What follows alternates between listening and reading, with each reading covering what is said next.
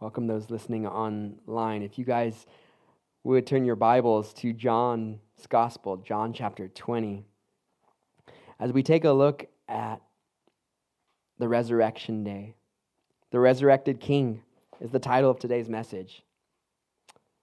I don't normally wear a suit and a jacket, but being that it is Resurrection Sunday, I want to represent God in the best way possible.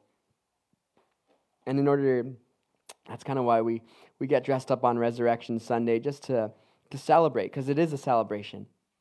It's a celebration of new life for all who believe in Jesus.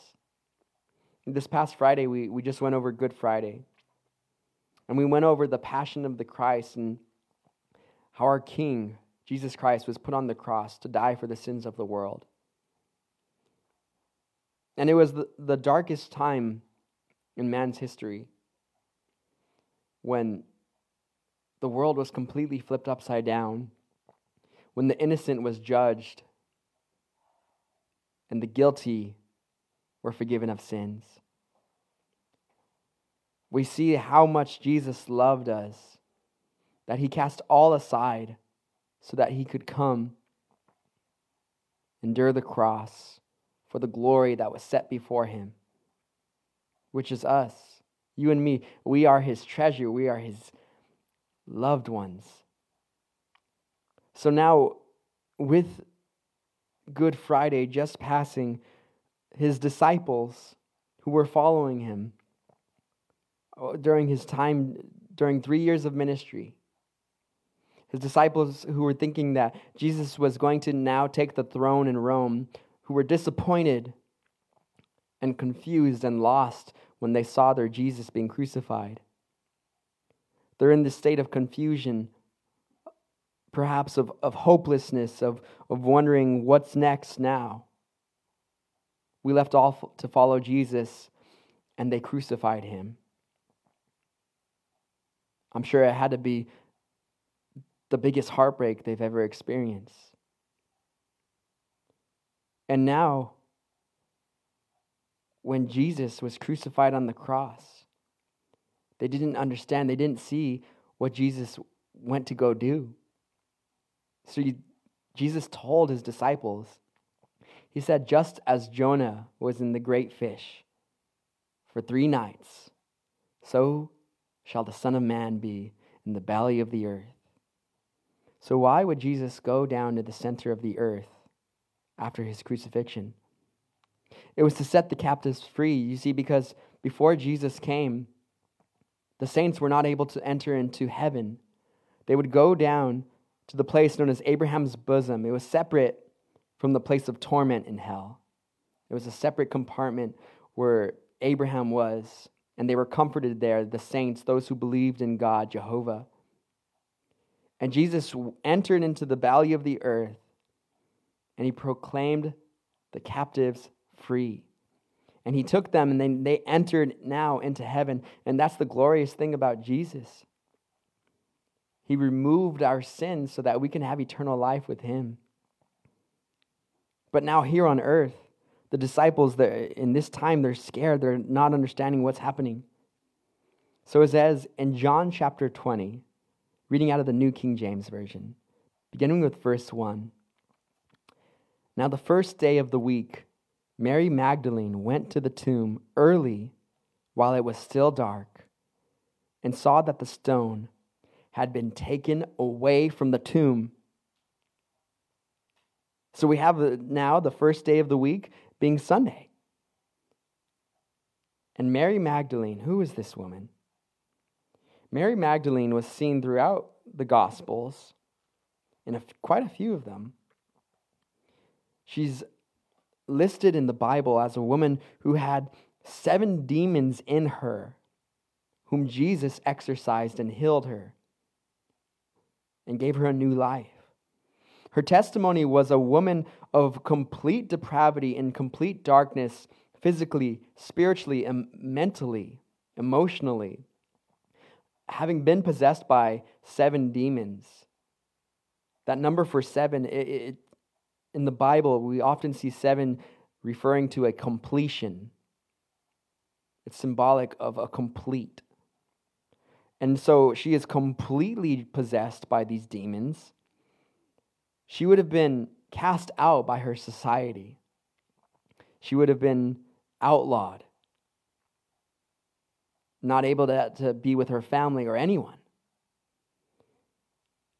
And now that she was in that state of complete depravity, Jesus met her along the way and healed her. And he cast out these demons in her life. And she's known for her holy devotion to the Messiah throughout the Gospels.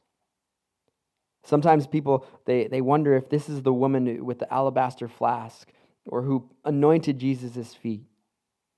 The Bible's not clear on who did that. But Mary Magdalene is just known as someone who was there, that she was there when Jesus was being crucified. She watched from afar. And again now she is seen going to the tomb of her Lord and Savior, Jesus Christ. Because her Lord and Savior, the man who rid her of her dark past, was crucified. And now 3 days later, she's still going back to the tomb. She's going because of her devotion to Christ. It says that she went when it was dark. Perhaps there was some fear of who might see her. Because when she was entering that Garden of Gethsemane, when she was entering that tomb, she would have been expecting these Roman guards to be there, watching the tomb, guarding the tomb. The Pharisees had ordered, they told the leaders of Rome, hey, you need to put a guard over Jesus' tomb just in case his disciples come and try to steal the body of Jesus. So the Roman guards, historically speaking, they would have been a 16-man unit governing this tomb. And they had very strict rules. You see, each member was responsible for 6 square feet of space. And they couldn't sit down or lean against anything lest they fall asleep. And if one of them was to fall asleep while on duty, the entire guard would be executed. Not to mention, if what they were guarding got away, they too would be executed. So these men had quite a huge reason to be on guard watching this tomb. And what does Mary see when she gets there? It doesn't say that she saw the soldiers, but that the tomb was open and the large stone was rolled away. In Israel today, if you get to visit the tomb where they believe that Jesus was at, there's 2 sites.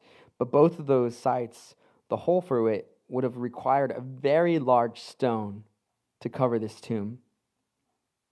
It would have been impossible for Mary herself to be able to push this stone over. And when she gets there, the stone is completely gone. This is a miracle. She's probably expecting these huge obstacles to be in her way as she seeks her Jesus. Let me ask you, what are the obstacles that you believe are keeping you from God's plan in your life? How big do they seem? How many of them are there? God is bigger than all of these. You see, when God wants something done in your life, He's able to complete it. Will you have the faith like Mary Magdalene did to run to Jesus despite all the odds? In verse 2, then she ran and came to Simon Peter and to the other disciples whom Jesus loved, and said to them, they have taken away the Lord out of the tomb, and we do not know where they have laid him. Peter, therefore, he went out, and the other disciple, and were going to the tomb. So they both ran together, and the other disciple outran Peter and came to the tomb first. See, notice who Mary, once she realizes, oh my gosh, the guards are gone, the stone is rolled away, who she runs to? She runs to Simon Peter, and it says also the disciple whom Jesus loved. Now, in John's gospel, you're going to see that phrase, the disciple whom Jesus loved, referring to John. It clearly states it in his gospel. And he wrote the book himself. So he's basically saying, I was loved the most by Jesus. It's kind of funny. And it's cool to see how God uses these men with different personalities, different traits, different ideas to write his gospels. And yet the gospels all connect perfectly. So John, notice he also writes that Mary came to them. Mary wants to seek out those who were close to Jesus. And he says at that point, once they hear, wait, the guards are gone and the tomb is run away, they go take off running. And John loves to mention in verse 4 that he outran Peter. It says that Peter came and the other guy got there first. John probably is a little slant to Peter in there a little bit. And now as they approach the tomb, I'm sure in Peter's mind, as they're both running to this tomb, his heart had to be racing. Why? Because Peter, just less than about 3 days ago, was denying his Lord Jesus. Jesus warned Peter as they were having the Last Supper. He said, Peter, Satan has asked for you by name that he might sift you as wheat. And Peter said, Lord, no, far be it from me. I would die for you. And Jesus warned him, Peter, you're going to deny me 3 times before the rooster crows this night. And then when Jesus was arrested and all the disciples fled, Peter, he followed Jesus from a distance. And when they took Jesus to have the illegal trial against him, Peter waited outside by the fire of the enemy. And there people started to recognize him. A little girl even was like, I recognize you. You are one of Jesus' disciples. And with cursing, he said, I do not know the man. 3 times. I do not know him. I don't know him. And then the rooster crowed, and the greatest sorrow ever fell on a man, that he wept like no man has ever wept, because he realized he denied his Lord Jesus. He betrayed him. So with that in mind, Peter at some point came back to John, the other disciple. Perhaps John had been trying to comfort Peter. And Peter now, hearing this news that someone possibly took the body of Christ, or that something even just happened in the body of Christ, races back to the tomb, his heart pounding probably as he's trying to get there, trying to keep up with John, and his mind racing, maybe even thinking about how he denied him. I do not know the man. I do not know the man. I do not know the man. Just hoping that he can have another shot. It says that John got to the tomb first, and then in verse 5, and he, stooping down and looking in, saw the linen cloths lying there, yet he did not go in. You see, John, as he approached this tomb now, he would have saw the cloths of Jesus folded neatly and placed in the tomb. And John would have figured that something had to have happened to the body of Jesus for his linen cloths to be removed. You see, if it was a thief trying to steal the body of Jesus, removing the linen cloths would have been the last thing that thief would have wanted to do, because it would have exposed the flesh of Jesus. And that would have been a terrible way to transport the body. So the confusion now in John's head is, why would somebody take off Jesus' linen cloths? And why would they take the time to fold it neatly and leave it there in the tomb? Perhaps at this point, hope may have begun to enter John and Peter's heart. In verse 6, then Simon Peter came and following him and went into the tomb, and he saw the linen cloths lying there, and the handkerchief that had been around his head, not lying with the linen cloths, but folded together in a safe place by itself. Then the other disciple, who came to the tomb first, went in also, and he saw and believed. You see, now Peter took a step further than John did. You see, John just went up to the tomb and saw the linen cloths lying there, and it stopped him in his tracks. But Peter actually entered into the tomb. And it says now when they saw this, when they saw the cloths folded together neatly, that they saw and he believed. You see, it is sometimes after our greatest mistakes where God gives us the most grace. For God had moved in Peter's heart in such a way to give him faith now in his Lord Jesus Christ, not only as the Messiah, the man, but as a resurrected King. Do we have that in our lives? Do you realize that God is desiring to pour his love out upon you? It doesn't matter how deep of darkness you're into. It doesn't matter what background you're from. God wants to have a personal, loving relationship with you every day. And he desires us to just be with him day by day. And we do this when we read our Bible. We do this when we pray, when we fellowship and talk about God with other people. Christ abides in us. It says now in verse 9, for as they did not know the scripture that he must rise again from the dead, then the disciples went away again to their own homes.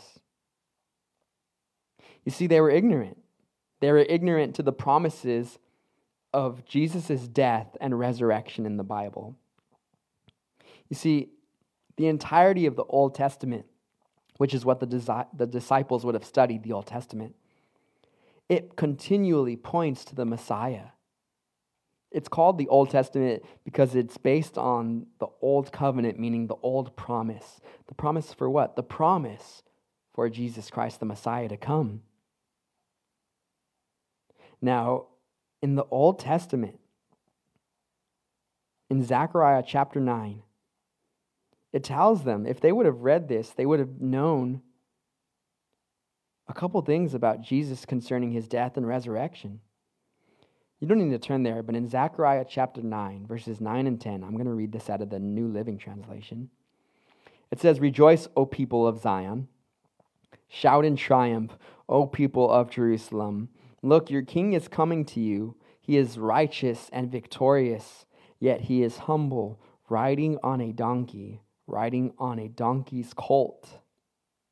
I will remove the battle chariots from Israel and the war horses from Jerusalem. I will destroy all the weapons used in battle, and your king will bring peace to the nations. His realm will stretch from sea to sea, and from the Euphrates River to the ends of the earth.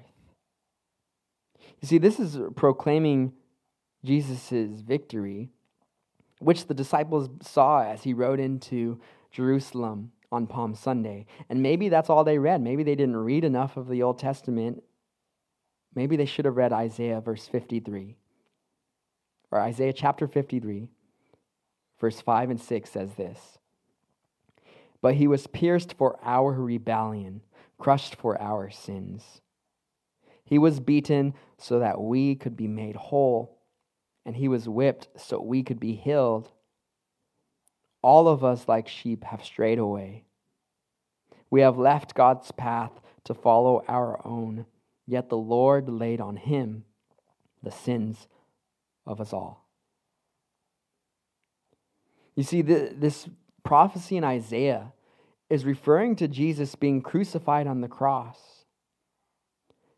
And when the disciples began to hear of Jesus telling them, look, my hour is at hand where I'm going to be killed, where I'm going to be crucified, they were like, no, far be it from you, Lord. And he would have to rebuke his disciples. He would even say, "Get behind me, Satan, for you are not mindful of the things of God, but the things of man." And they didn't understand. You see, this is why it's important that we read our Bibles, because it builds our faith. It builds our understanding. How can we worship God fully and completely when we don't know Him personally? It's a relationship. How can you have a relationship with somebody who you don't even know? Jesus offers us this today.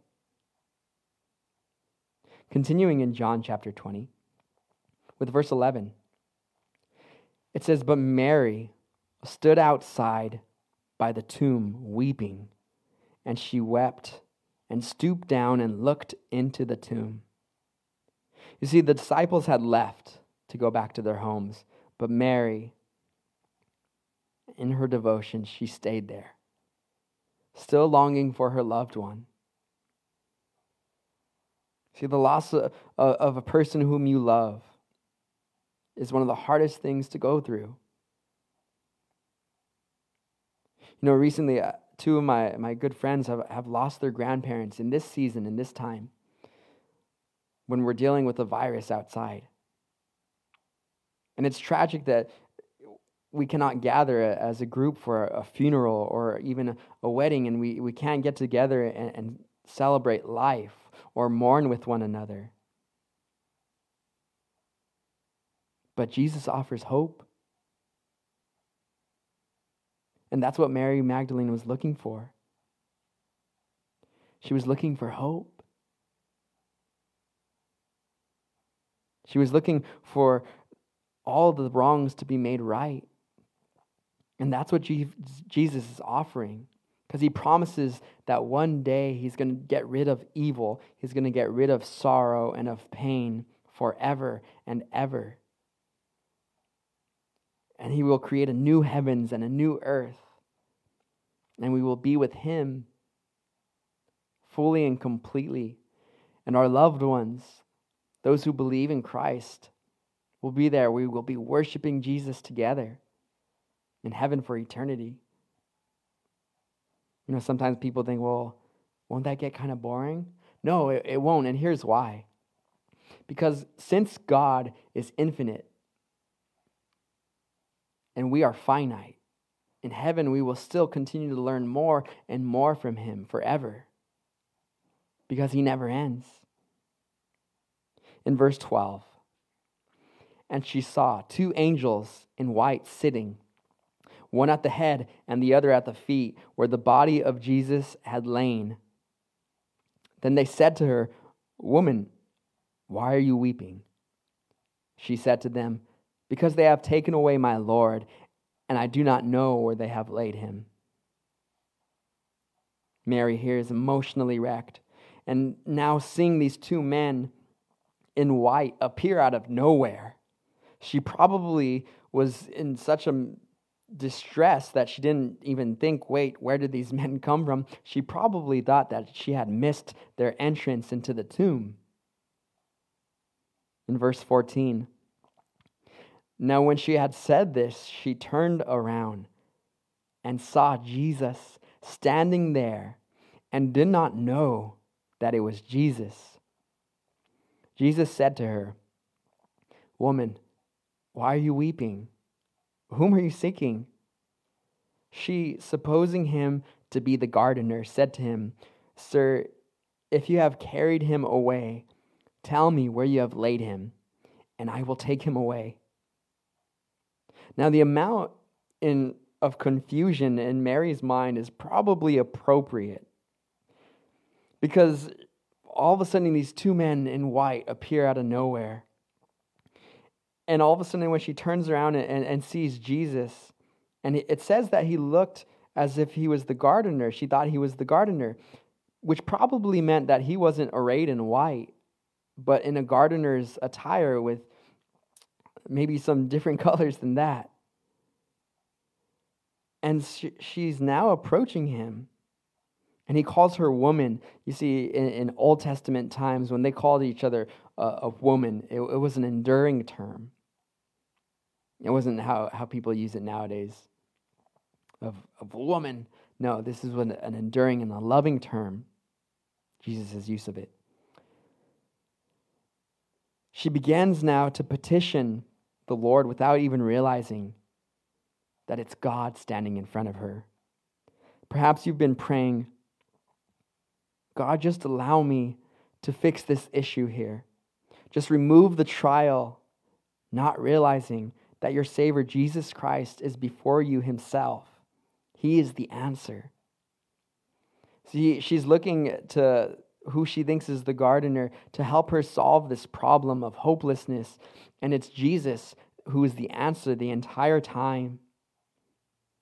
See, in our lives, we can't look to outside things. We can't look to man. We can't look to our job, our finances, our plans, our successes for hope.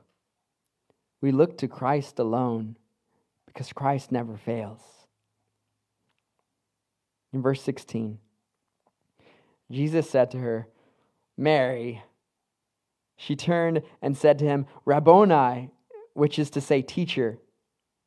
Jesus said to her, do not cling to me, for I have not yet ascended to my Father. But go to my brethren and say to them, I am ascending to my Father and your Father, and to my God and your God. Mary Magdalene came and told the disciples that she had seen the Lord and that he had spoken these things. Jesus, he allows her eyes to be opened when he calls her Mary, and she realizes this is the Lord Jesus Christ resurrected, standing right in front of me. And it says that he had to tell her, don't cling to me, which meant that she was holding on to him so tightly. Perhaps thinking, I don't want to lose you again. May we have that heart in our lives, that we cling to Christ so tightly that the thought of losing him, of us walking away from him, would be so far from us. This woman who had been forgiven of so much, who had been let free from those 7 demons, she's now commissioned. Notice, she doesn't allow herself to keep this gospel message to herself, but she went as Jesus commanded her. He says, go to my brethren. You see, he wanted to tell her, don't cling to me. Not because he didn't care for her, but he's telling her, look, there's still work to be done. We still have work to do, and that's how it is in our life. Where yes, Jesus has resurrected and saved us, but God still has a plan for our lives today. He still has a work to do through us. So we must be obedient, just as Mary is. In verse 19, then the same day at evening, being the first day of the week, when the doors were shut, where the disciples were assembled, for fear of the Jews, Jesus came and stood in the midst and said to them, peace be with you. So now the disciples, in fear of death outside of the door, they're there assembled, afraid of the Roman soldiers, afraid of the Jewish Sanhedrin, their soldiers who might be looking for them. And Jesus stands in the midst of them now, and he tells them, peace be with you. He had to tell them, peace be with you, because they were probably scared out of their minds. And God said, peace. Shalom is the word. It's the common greeting in Israel, even today. And as I see the disciples assembled there in the room in fear, it reminds me of what's happening in our world today, where we are assembled together for fear of death outside of our door with this virus. You see, what's also interesting at this time, You see, Passover for the Jewish people started this past Wednesday night. And it's going to continue on to our Thursday. It lasts for a week. Now, the interesting thing about Passover is that they were doing the same thing here in Jesus' time, where they were all assembled inside. They met together for the Passover themselves. But the original Passover, they were doing the exact same thing.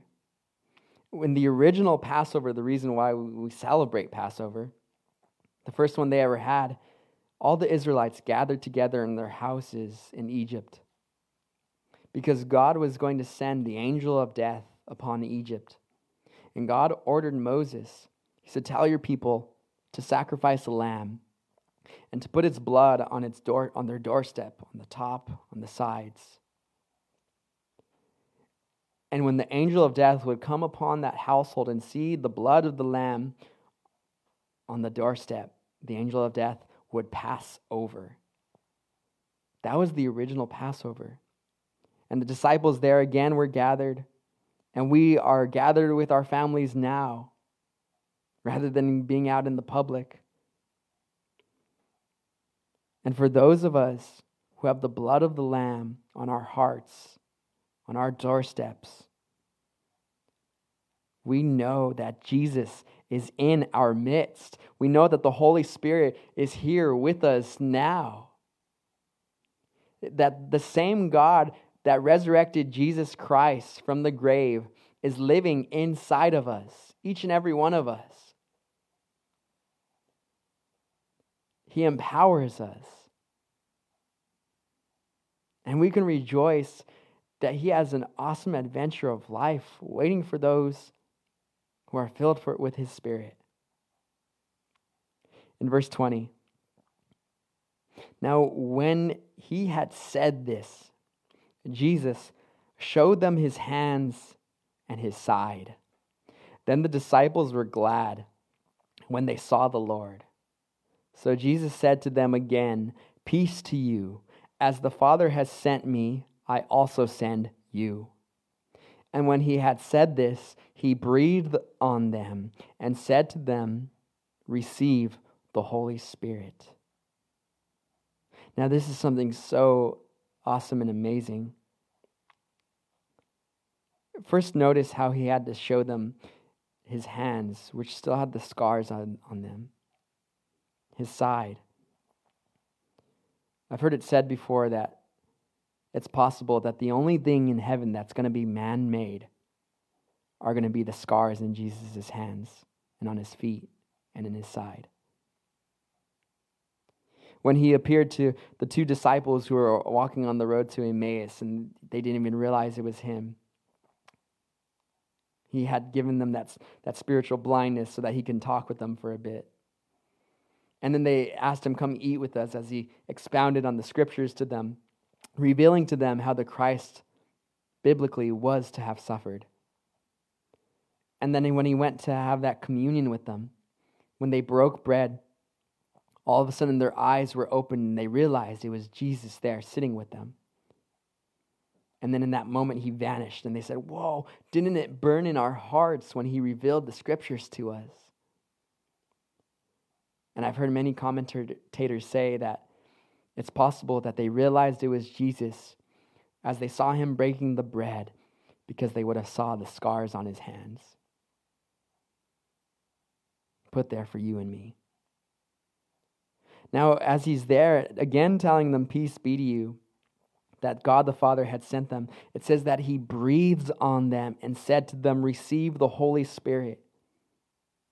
So now they are receiving the Holy Spirit. And notice this.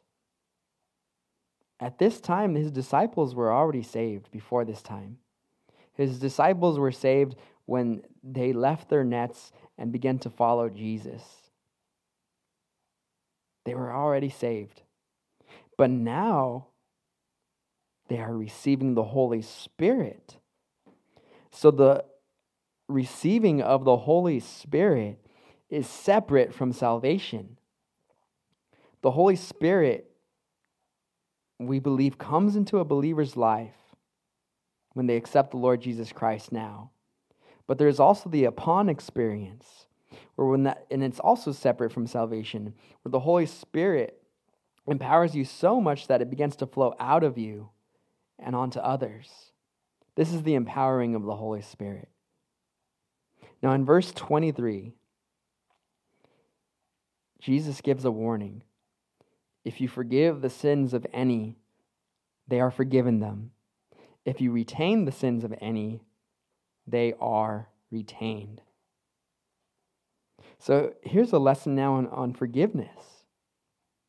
If you have bitterness in your heart against someone, if that's keeping you from the Lord, or keeping you from that awesome relationship with Christ,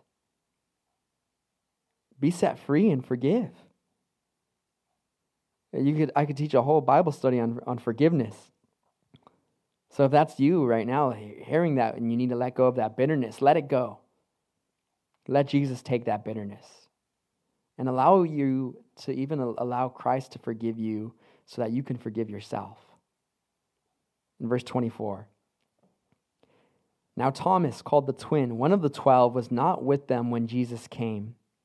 The other disciples therefore said to them, "We have seen the Lord." So he said to them, "Unless I see in his hands the print of the nails, and put my finger into the print of the nails, and put my hand into his side, I will not believe." We see here, they call it doubting Thomas. I like to call him skeptical Thomas. Skeptical that God and Jesus are real. Maybe we're skeptical that God is able to save you. Maybe we're skeptical that God is able to get us through a trial, that he's able to give us peace and hope and a new life of hunger for him. See, Jesus, he can make a way. You can grow in your faith. You can believe more and more if you'd simply ask and seek and knock and seek out the truth of these answers. One thing I do want to note, there are some people who that believe that Jesus Christ, after he resurrected, he was only resurrected in spirit, and that he was a spirit who came before his disciples, appearing in the midst of them.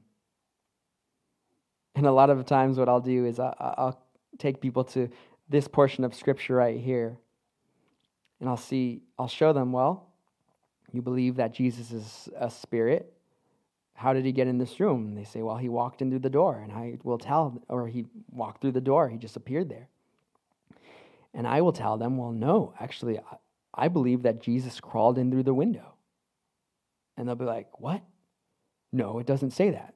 Like, well, it doesn't say that he floated through the door. And that's kind of what I want them to see, is I can't make an argument out of silence. And throughout the scriptures, we see Jesus eating fish and other types of things. So Jesus had a bodily resurrection. Now in verse 26, and I don't really believe he crawled through the window. I'm just making a point. In verse 26, and after 8 days, his disciples were again inside, and Thomas with them. Jesus came, the doors being shut, and stood in the midst and said, "Peace to you." For those who believe that Jesus, I went over that. Verse 27, then he said to Thomas, "Reach your finger here, look at my hands, and reach your hand here, and put it into my side. Do not be unbelieving, but believing." And Thomas answered and said to him, "My Lord and my God." Thomas here is making a statement of who Jesus was, both his Savior and his God. You see, Jesus was God, and the Gospel of John constantly shows that Jesus is God himself. He's not just the Messiah, a man, but he is also God himself, part of the Trinity, God the Father, Jesus Christ the Son, and the Holy Spirit. Jesus said to him, "Thomas, because you have seen me, you have believed. Blessed are those who have not seen and yet have believed." See, maybe we don't see Maybe we're not seeing Jesus here with us in this moment. Myself have never seen God. The Bible even teaches that no one could see God and die. If anyone would see God, they would die. But how happy are we when we believe in faith?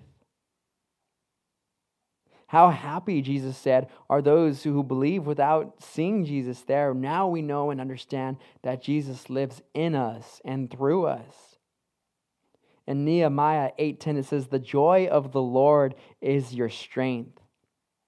That's what blessed means. Blessed means how happy. In verse 30, "And truly Jesus did many other signs in the presence of his disciples, which are not written in this book. But these are written that you may believe that Jesus is the Christ, the Son of God, and that believing you may have life in his name. Amen and amen." You see, you are his seal. You are his loved one, and he gives you new life. What amazing things has God done in your life? It says there could be written books upon books of them in the Bible. What is he doing in your life today?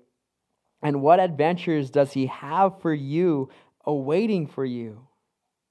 The answer for that question is found in the person of Jesus Christ, our resurrected King. So if you are looking for that life, that freshness, the relief from pain, you are looking for hope, it is found in Jesus Christ himself.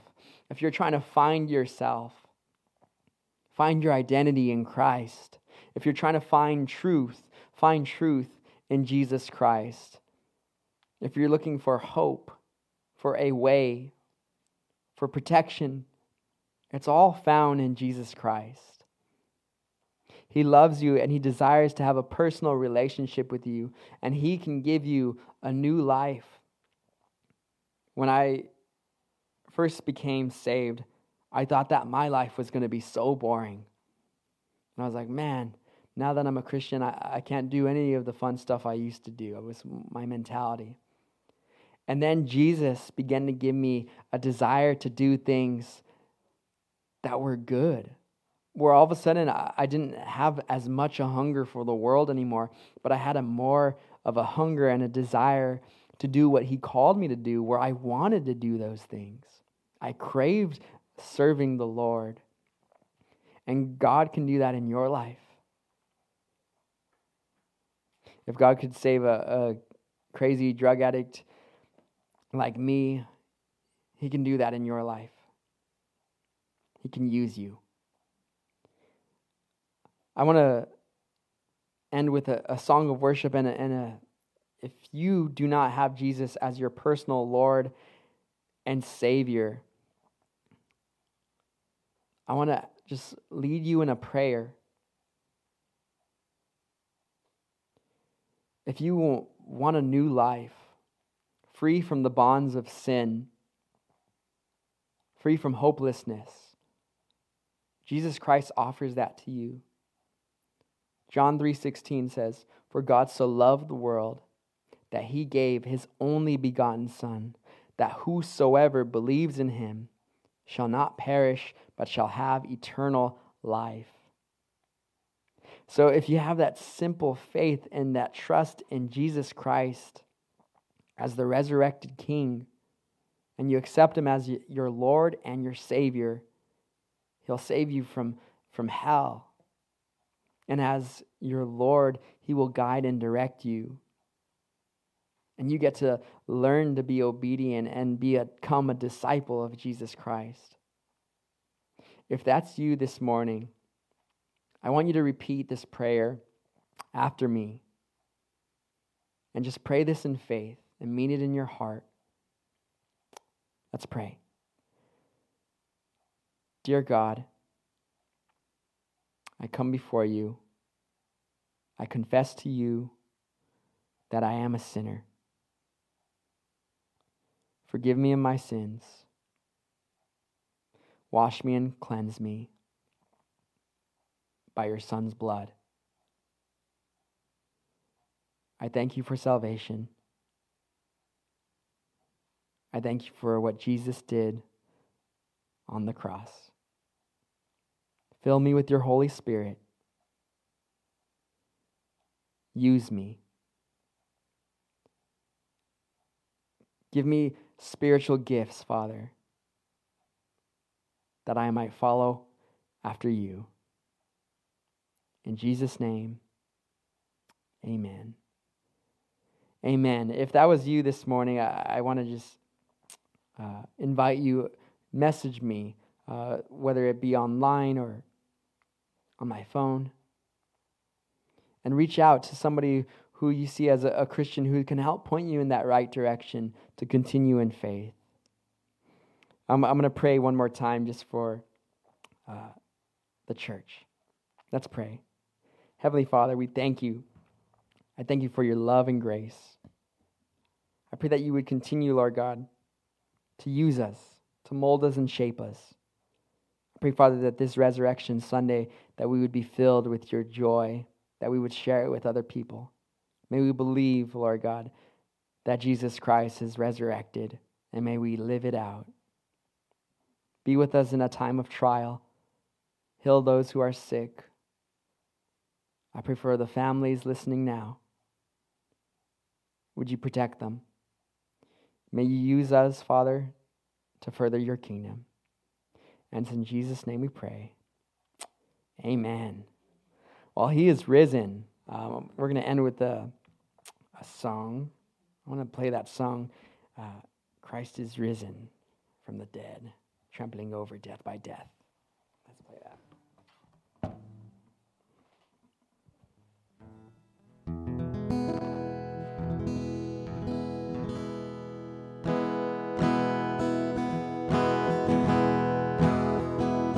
Christ is risen from the dead, trampling over death by death.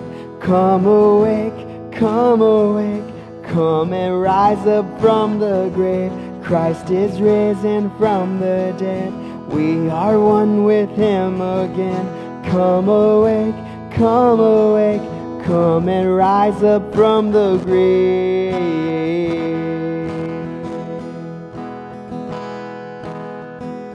Beneath the weight of all our sin, you bow to none but heaven's will. No scheme of hell, no coffer's crown, no burden great can hold me down in strength. You reign forever, let your church proclaim.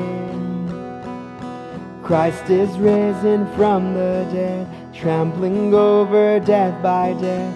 Come awake, come awake, come and rise up from the grave. Christ is risen from the dead, trampling over death by death. Come awake, come awake, come and rise up from the grave.